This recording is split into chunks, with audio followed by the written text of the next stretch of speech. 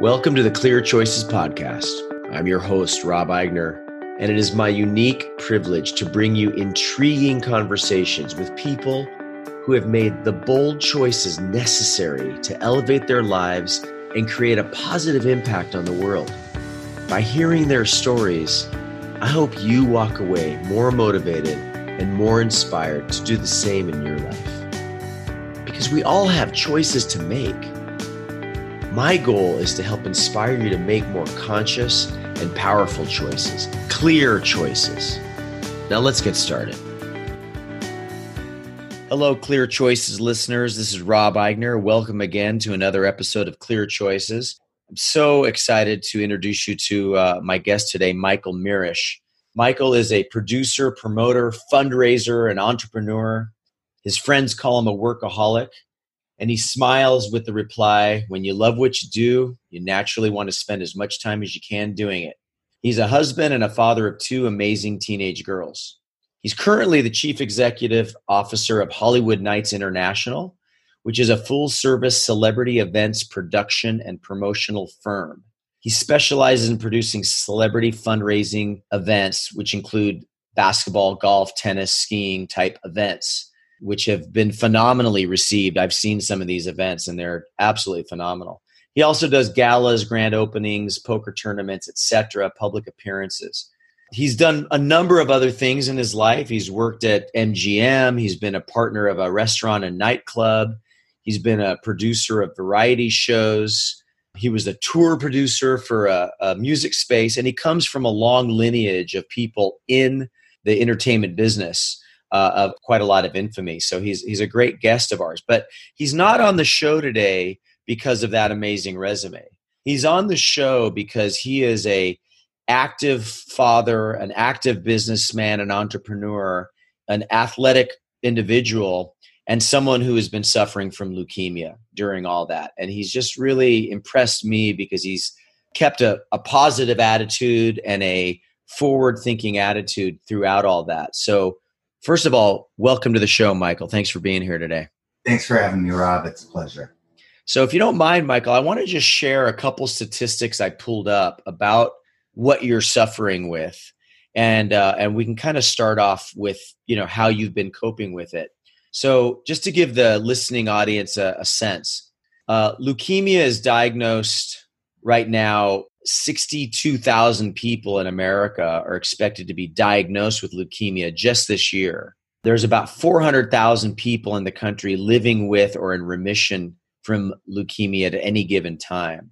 It's about a 5-year survival rate, which has improved significantly since the 60s and 70s. But still, you're looking at approximately 22,000 people a year expected to die from this ailment. So that's quite a heavy load to deal with. There's lots of, things I know Michael will share with us that he's done to challenge the disease and cope with the disease. But I guess where I want to start, Michael, is, you've already beat the odds, and having seen you in action, you have a quite a compelling, positive attitude. So talk to me a little bit about how you deal with this every day. Is it something you're thinking about every day, or are you just trying to focus on your life? Like, how do you cope with this? That is, I think that is my daily challenge. When I wake up is, I know those statistics, I see the news when people pass away from leukemia, and then where I'm watching them on TV 1 month and the next month I hear or a couple months later I hear it passed. So me trying to just get up in the morning, it's like, I try to look at, how am I going to survive to live another year? Mm-hmm. That is my daily goal when I get up. What am I going to do today that's going to prolong my life for at least another year? And so what are some of those things, Michael? Are you talking about diet and exercise? Are you talking about attitude? Are you talking about medical procedures? Like what comes to mind when you say, what am I going to do today to help myself be healthier? What are some of the things that you naturally do? I think the biggest battle is the mental battle. Uh-huh. And everybody that I talk to, it seems like the mental battle is the biggest battle, because when you get up, there's two decisions you have to make. You have one to either whine about what's happening to you and say, woe is me, or get up and, carpe diem, seize the day, try to go, I'm going to get through today. I'm going to do something productive with my life, and I'm not going to let any ailment or anything else stop me today. So I think the first 10 minutes of my day, that is the first battle I'm dealing with, is the mental battle. So what are some of the things that I love that. I love that that's an awareness you have. Yeah. And so my question would be, what are some of the tools or the repeatable things that you do, since you know that first 10 minutes sets your attitude? And I think that's true for everybody. I think that's true whether you have leukemia or not. I think that's true for everyone. So what are some of the things you do that you have found set up your day in the most positive way? I think it's the lifestyle change that I implemented once I got the disease and was trying to figure out what things can I do to suppress this illness and make my body better. And so the common things that are typical in my daily routine is trying to think of all those things. So one would be diet. How am I going to start my morning off with the correct nutrients that my body needs so that it runs in a healthy fashion? So that's item number one. I drink, pH water. I drink, or I eat all organic foods. I try to get protein in my body first thing in the morning. You're supposed to drink half a bottle of water just to get the kind of body flowing. So that part. Then there's I got to be strong enough to fight the disease. So at first I deal with mental, then I deal with the internal. What kind of things do I put in my body to make my body work better? And then how can I make my body function at a good rate? And that is exercise. So I tell myself, if I keep myself strong during the times when I am strong, then when I'm sick, that strength will help push me through until I can get better again. And that seems to have worked for me. For all the times I get sick, where it just tears me down to the point I can't do anything, it's the strength that I build up in those up times that kept me going through the down times. As a factor. That's powerful. That's powerful. So I have a couple of questions that you brought up. So, you talked about starting your day off with the right kind of mental attitude. And then you talked about diet. So I have a diet question, but first I have a mental question. Do you do mantras, or do you meditating, or is it the physical fitness that gives you the mental reboot every day? Like, what are the things you do to set yourself up for the right attitude before you put food in your body? I think the quiet time I have with just me and my brain, my brain speaking and me trying to listen to whatever it's trying to say and figure out what's going on. So I find that when I do the athletic stuff. So I alternate, and I try to do this in the morning. So it's the first thing that I can get going and think about. I either do a run, a couple miles of running. I'll do a couple miles on the bike on an alternate day, or I'll just go to the gym and put the headphones on for an hour and just listen to music and think about my thoughts, and continually telling myself, you can win this. You can win this battle. Leukemia is a battle, and you just got to go in there like any army does, fight the enemy, and get out. And so that battle is in your consciousness daily, all the time. Is there times where you're not aware of it? By minute, literally minute by minute. Everything. It's always there. You're always thinking in the back of your head, even when you're working and doing your life. What can I do to stay alive? What can I do in an hour from now to make my insides better? How long have you been battling this? So it was really strange. I walked into my doctor. I was talking to him about a procedure I wanted to maybe do. And he said, well, we got to do a blood test. And by the third time he sent me in for a blood test, I was kind of knowing something was up. So this was about 2006. I'm feeling as strong as possible. I'm running marathons. Life is great. And, the doctor sits you down and he says, I'm sorry, Mr. Mirisch, but you have cancer. I mean, it just was like, what? I'm sorry, what did you say? And, after him repeating it a couple times in his bedside manner wasn't so good, which made it even more of a blow. But, it was surreal. I just kind of sat there and kept hearing him say the same words over and over again as, Vicky said, well, what do we do about it? How do we fix this? I mean, she got right into, how do I save my husband, where I drifted off in that moment. I just couldn't, it took me a long time to grasp the concept of having cancer. Completely understandable. And that leads me to something that I'm aware of. And that is you elected, and your daughters were quite young at that time, but you elected to not share this news with your daughters for quite some time. How long was it? You got diagnosed in 2006. How long was it before you told your children? I know it had to be somewhere at least 4 years. Mm-hmm. It was a year before I even told my parents. Mm-hmm. I was just kind of like, it was a year before I told anybody. They were the first, and I think we just started to let some family members know. And obviously, you and your wife are very close with us. I think you were one of the first to know. Yep. And what do you think keeping it private for that long? Do you think that was a good thing, a bad thing, the right thing? Anything you would have done different, and reflecting backwards? I was trying to understand what it was and how it was going to affect me. For the first 2 years, even though they told me I had leukemia, I had no symptoms at all. So I was like, well, I'm fine. And you're having me do all these blood tests, but I feel great. Nothing's wrong with me. And then all of a sudden it hit me. 2 years later, I started getting sick and more sick and more sick. And, then after doing all the blood tests, what was happening with me is my white blood cell counts were going up. They were skyrocketing. Once it hit past 25,000, shooting up over 100,000, the counts, I got so sick that's when I finally realized what was going on with me. Mm-hmm. And how the cancer, the sickness is affecting me. It was awful. It just totally broke me down, so I couldn't even function and get around the house. It's just, the way to describe it is the worst kind of sick you can feel, and you just can't function. I'm sorry, I kind of got off on a tangent, but you were asking me about the kids. Oh, yeah.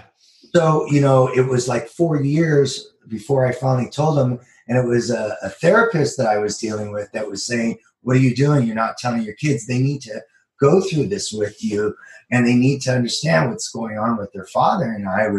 And they were at 5, 6, 7, 8 when I first found out. And I just didn't I didn't think they'd get it. And I didn't want to worry them about something where daddy's not going to die tomorrow. So don't freak out. Leukemia takes you over a long period of time. So I just didn't want to worry them. In hindsight, I don't know if I did what I did to protect the kids from being worried about daddy sick. Do you think it took a toll on you? Absolutely. Not telling people. Yeah, absolutely. It took a toll on me personally, trying to keep it a secret. And I don't know why. I think that I was living such a great life at the time. I didn't want anybody to think that there was anything wrong going on in my life. Michael Mirisch is living the perfect life. And that's what I wanted everybody to believe. So, Michael, let me ask you a question. I'm certain that, it's really scary to get that diagnosis. And then it's really scary once you first start getting the symptoms. So I know that there's fear involved. There's no denying that. I'm curious, now that it's 13 years later, do you still feel fear, or is it more like you just have to cope with it? You've become numb to the fear. I'm just curious, like how do you deal with this, or what does it feel like on a daily basis? You never get away from the fear, Rob. Mm-hmm. It's always there. Like I said, every morning I wake up and I think about how I'm going to live for another year. Mm-hmm. It's scary to think that maybe one day I'll just be gone and leave Vicky with trying to raise kids and go through life, without me. Yeah. It never goes away. Now, Do you, and thank you for sharing that. How often do you find gratitude? Sorry. No, don't be sorry at all. That's why we're here, Go ahead. take your time. No, you're great. How often do you find yourself grateful, feeling gratitude for your life? I think I feel that the most when my friends reach out to me on Facebook. Mm-hmm. I think Facebook for me and talking about my journey has been one of the biggest healing methods for me, Mm-hmm. because I usually post stuff about my health only when I'm not doing well, typically. Otherwise, everybody sees that I'm doing great and happy and everything. But when I'm not doing well, I get so much support from my friends on Facebook and the comments and the likes and people calling me and just telling me to stay strong. I can't begin to tell you what 3 words from somebody on Facebook can do to my mental drive to keep pushing harder than I do. It's big for me, and it helps me get through the day. I love that. I got to stick around, and I'm loved. There's no reason to give up. Yeah, no, I love that. In the midst of all that, I got to keep living. I got to keep working. I got to keep taking care of the family. I got to buy the groceries and walk the dogs. And, here's the thing with disease, at least in my eyes. I mean, life doesn't stop. So I think that the biggest thing to push you is that you accept the fact that you have to keep going regardless of the disease. The disease is not an excuse to let you stop. It may hinder you on certain days because you have to manage your body, and I got to go see doctors and things like that. But me lying on bed and I can't, even when I've been at my sickest, Rob, I mean, where I can just barely move, I still got to get up and walk around and do the laundry. And I may not do it as fast as I normally do, but I still have to do it. And does that give you some comfort in a way? It's like the daily drudgery that we all deal with. I got to run to the bank. I got to put gas in the car. I got to pick up the kid, whatever that is. Like, does that give you some level of comfort of like, hey, there's this next thing that I got to do, and that's part of the drive to keep going? Yeah, that's absolute the drive internally, especially having a family you're dependent upon, and everybody expects you to do the daddy stuff, and you got to do it, regardless if you're sick or not.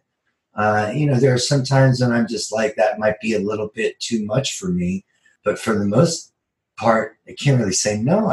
I got to do and muster up some kind of energy. So yes, that need from my family, that need to go to work, that need to, do things helps me have the drive to push forward. Like, I gotta keep going. What I'm hearing is I don't have time to be sick. Right. And what I'm hearing too is like the fact that you're needed in any way, whether it's being a dad, which is super important, or whether it's doing the laundry, which is less important, that fact that you are needed in some way really fuels your strength to persevere. Oh yeah. And man, there's been times when, I've been, I'm in the event business. So my big days are, every few weeks or every, once a month or twice a month, is when the production team gets together and everything happens. And even when I've been super, super sick, it's those goals, that date that's coming up, that's keeps me getting up in the morning, pushing through the disease. And like I said, I don't have time to be sick. I got an event to produce in a week. It's literally something to live for. It's literally, yes, exactly. And so having that goal to get to, helps me get up in the morning and not lie in bed and say, woe is me, I'm sick. So, something we talked about at the very beginning was you talked about diet. And obviously, in Los Angeles, particularly where you live, people are always on some kind of crazy gluten-free diet, or they're vegan, or they're this or they're that. And I know that there's some diets that, people have claimed are helpful in battling cancer. Have you tried anything? Have you ever considered going vegetarian or vegan or anything like that? Have you tried stuff that might combat your disease? And the so many years that I've had this, of course, the intense amount of research that I've done on anything that can have any kind of impact on what I'm going through, I feel like I've been exposed to. Mm-hmm. I have tried lots of things. I continue to do things, certain foods or certain way of drinking, like pH, alkaline water. Who knows if it all works, And everybody says, no, you have to do this if you want to get rid of cancer. And I think it's a mix of all sorts of things. I don't think I'm not a scientist enough to know, or have the time to do the research enough to know, to say, hey, what this guy found to be a cancer solver is actually works, So because I don't have that time, you take the credibility of certain organizations and things that you hear over and over and over and over and over again. And you're like, okay, I'll start eating those foods. And does it all work? I don't know. I think the thing, if I was to say what works for me, it's anything having to do with the physical fitness part of life. That's the thing that seems to help the most. The diet comes with the physical fitness. I want to have a six pack at my age, which would be wonderful. I have to eat the certain correct foods and drink the certain, amount of water, and not put the toxins in my body. So I think by me following that kind of regimen and then doing the workouts and doing the running and the cardio and keeping everything active is what's kept me going and strong. Awesome. I love that. So this feels like the right time for me to share the quote I picked for you. And I purposefully not only picked a quote that I think was poignant, but also one that came from someone in the entertainment business. So this is a quote from Michael Douglas, who survived throat cancer. And his quote, and I want your response or reaction to this, if it resonates with you or relates to you. He said, "Cancer didn't bring me to my knees. It brought me to my feet." I don't know if I understand that quote. Well, I think what I get out of that, and it's funny, it's the first time I've read a quote to someone and they're like, I don't get it. I love that. So new opportunity here on Clear Choices. What I hear in that quote is, it didn't knock him down. It made him stand up and fight harder. That's what I hear. It definitely made me a better person. I will absolutely say that the minute that I started to say to myself, okay, I got to fight this and I got to make many lifestyle changes to fight this. That was the part where I started becoming a better person. I mean, one of the very first things I did was the diet part. So one of my more affluent friends was kind enough to send me her chef for like 2 weeks. And her specialty is making foods that fight cancers. And she knows all the different cancers and what foods fight each specific cancer. So she came to our house, and the first thing she did is she said, 95% of the stuff that's in your refrigerator and in your cupboard have got to go. Mm-hmm. And all of this stuff is unedible for your diet. And you shouldn't feed it to your family anyway. So off it went. I think we gave it to other people. But yeah, that was the very first thing. And then, learning how to eat properly was the next big step. And I feel so much better because I made that decision, that lifestyle change that maybe I wouldn't have done if I didn't get the cancer. My diet prior to cancer was comprised of Carl's Jr., Shakey's Pizzas, more soda than I could put in a gallon. I mean, I ate terrible. I put the worst crap in my body. And as much as I worked out, I didn't see results as I wanted to. So yeah, diet and physical fitness and all of that was a benefit. Dealing with other people was a benefit. of having this disease, having empathy for other people. Yeah, that's exactly where I wanted to go, because when you said, "Hey, I've become a better person," I want to hear not anymore about the diet per se, but about what are the ways in which you feel like you've become a better person? How has this changed who you are? Prior to that, my lifestyle was party life, and it was just pushing it to the edge and having as much fun as I could with no restrictions. And kind of the attitude of the world evolved around me. After that, I realized how weak I was as a human anatomy entity, that I was this big ball of flesh that could break down, and so could everybody else. And so now I'm dealing with the struggle of, oh my God, my life could end anytime sooner than when it was supposed to. And all these other people are dealing with that same horrific fear. And it is a horrific fear, especially because I've met so many people with illnesses that are not mentally where I'm at right now and never get there. And all of a sudden I go to the chemo place and it's like, where's, Joanne? She passed away. What do you mean she passed away? I was sitting with her 2 weeks ago. She was fine and she didn't make it. So it's hard. So knowing that other people are going through this intense fear of what do I do? How is my family going to be affected by this? Makes you empathetic, makes you want to reach out to other people and say, hey, I know what you're going through, and maybe I got a few ideas to help you get through it. And if you can help a person just a little bit who's going through an equal battle, that's a good feeling for you in the mental state of dealing with your own cancer. Absolutely.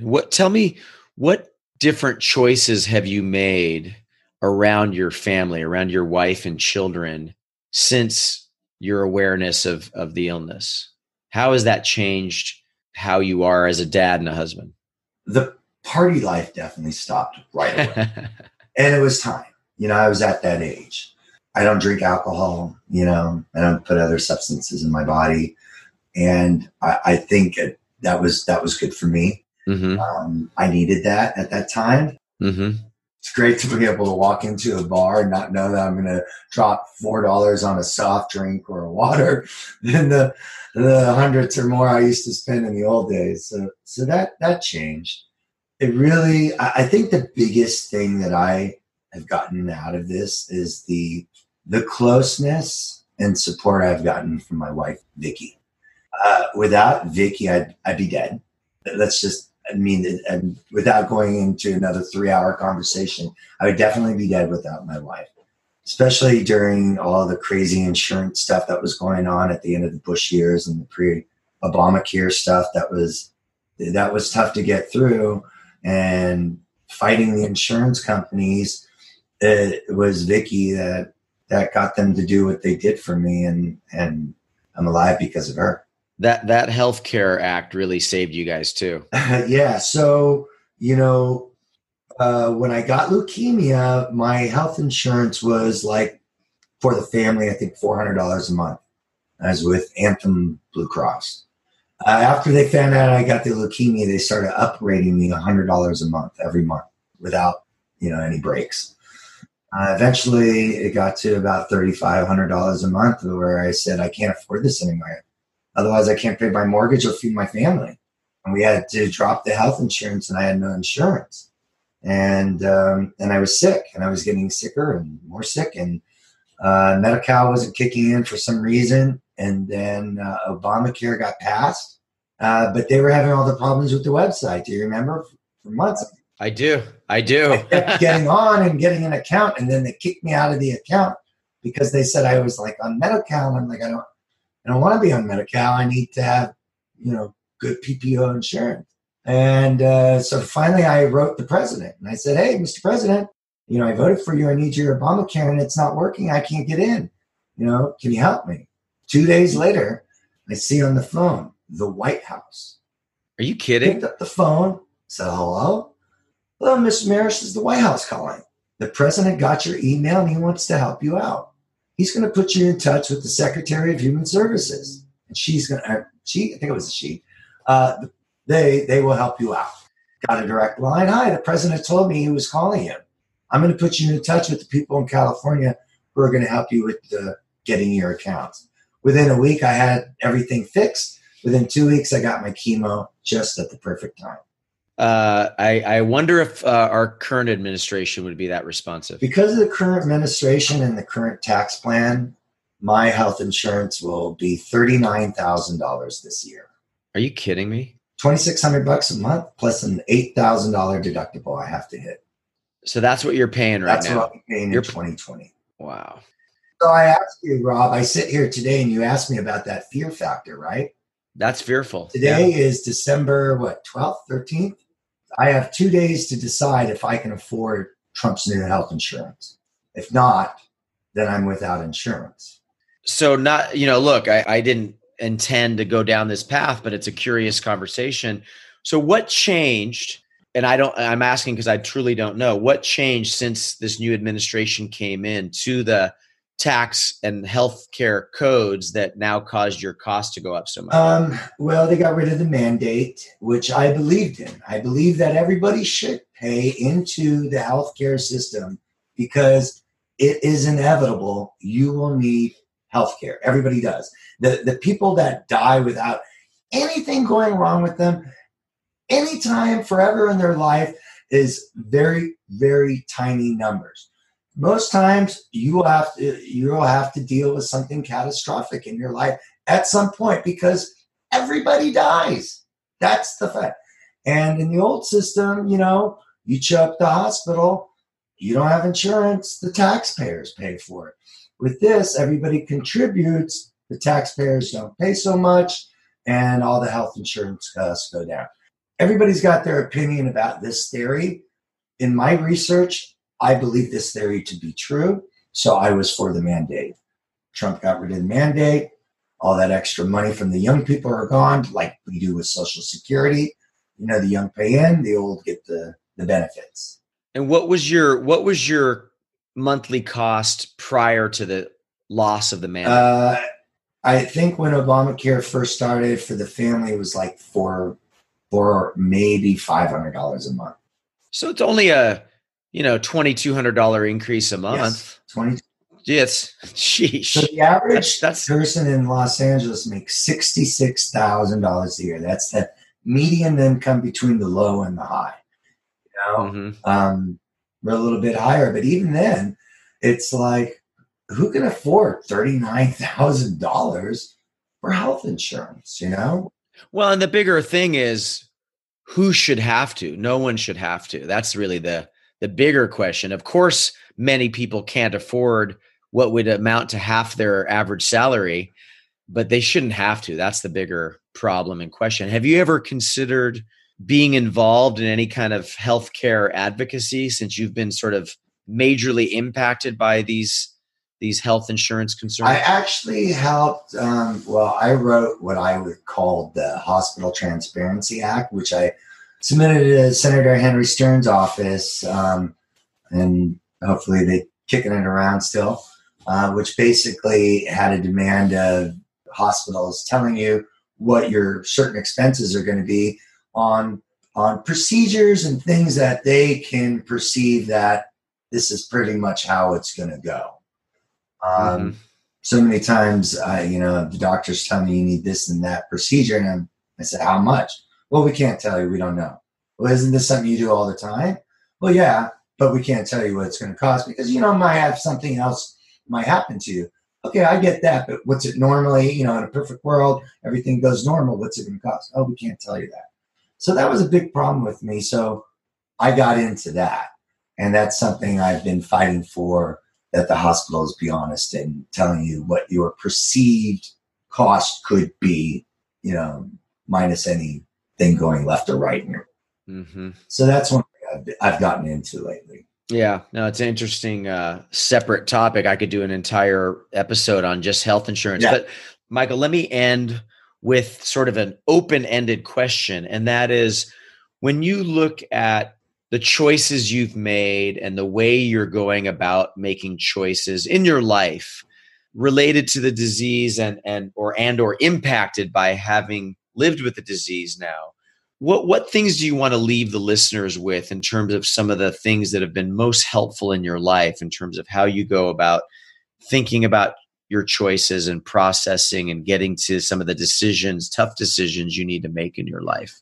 What would you like to leave our audience with? Sure. I want to say to anybody that has to deal with this life problem or any kind of thing that's challenging you in the same way is to not give up and to know that even when your day has hit its worst, that means it can only get better from that point. If you say that to yourself in your head, like I do, even though I'm sick, I can get better. That's the fight that you got to be willing to fight and not have people. You don't want sympathy. I don't want your sympathy. I want you to say, Michael, keep going, keep fighting, don't give up. And that battle is the fight you got to deal with every day. One thing we haven't talked about is that, a month ago, I was in the hospital for a couple of weeks because of congestive heart failure, and that was a whole nother battle. So I've learned the war. I've learned how to fight battles in the war with the leukemia, going through all of that. Now I got the heart disease that kicked in, and I already knew how to fight the war. So fighting this new battle made it a lot easier to deal with. I'm out of the hospital now, heart's healing, I'm doing great. Doctor told me yesterday I could start working out again and run and push my body like I did before the heart problems. I mean, I fought, I did everything I needed to do and pushed myself. And now I'm out of the hospital. I'm sitting at my desk talking to you, feeling great about my life. I'm going to have a good weekend with my friends. Michael, I love how you talk about the fighting spirit. It's so important for all of us to hear and be reminded of that. Talk to us about something you did later in life that really demonstrates that fighting spirit. Well, I never had a college degree, and I've worked my whole life under my own business, mostly because I didn't have a college degree. A lot of companies would hire me. So I just created my own business and basically ran my own company for 30 years. All right, I was always pushing to my daughters how important education is. And, one of the things you want as a father is for your daughters or your kids, go to college, get a good career, and, hopefully make a decent amount of money in their life.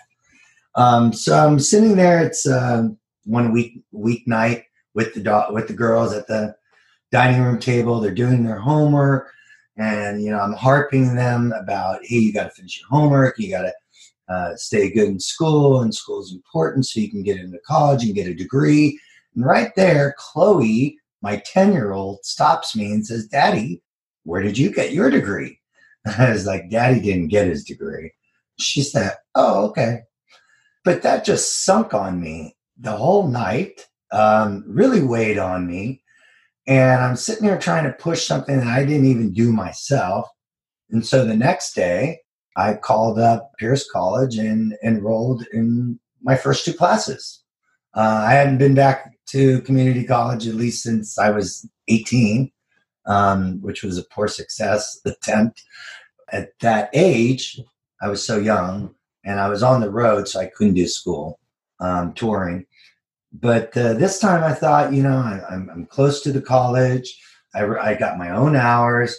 I can take 3 hours out of the week and dedicate to my education. And I just started going to school and take, 1 to 2 classes a semester, and loved it. Absolutely loved it.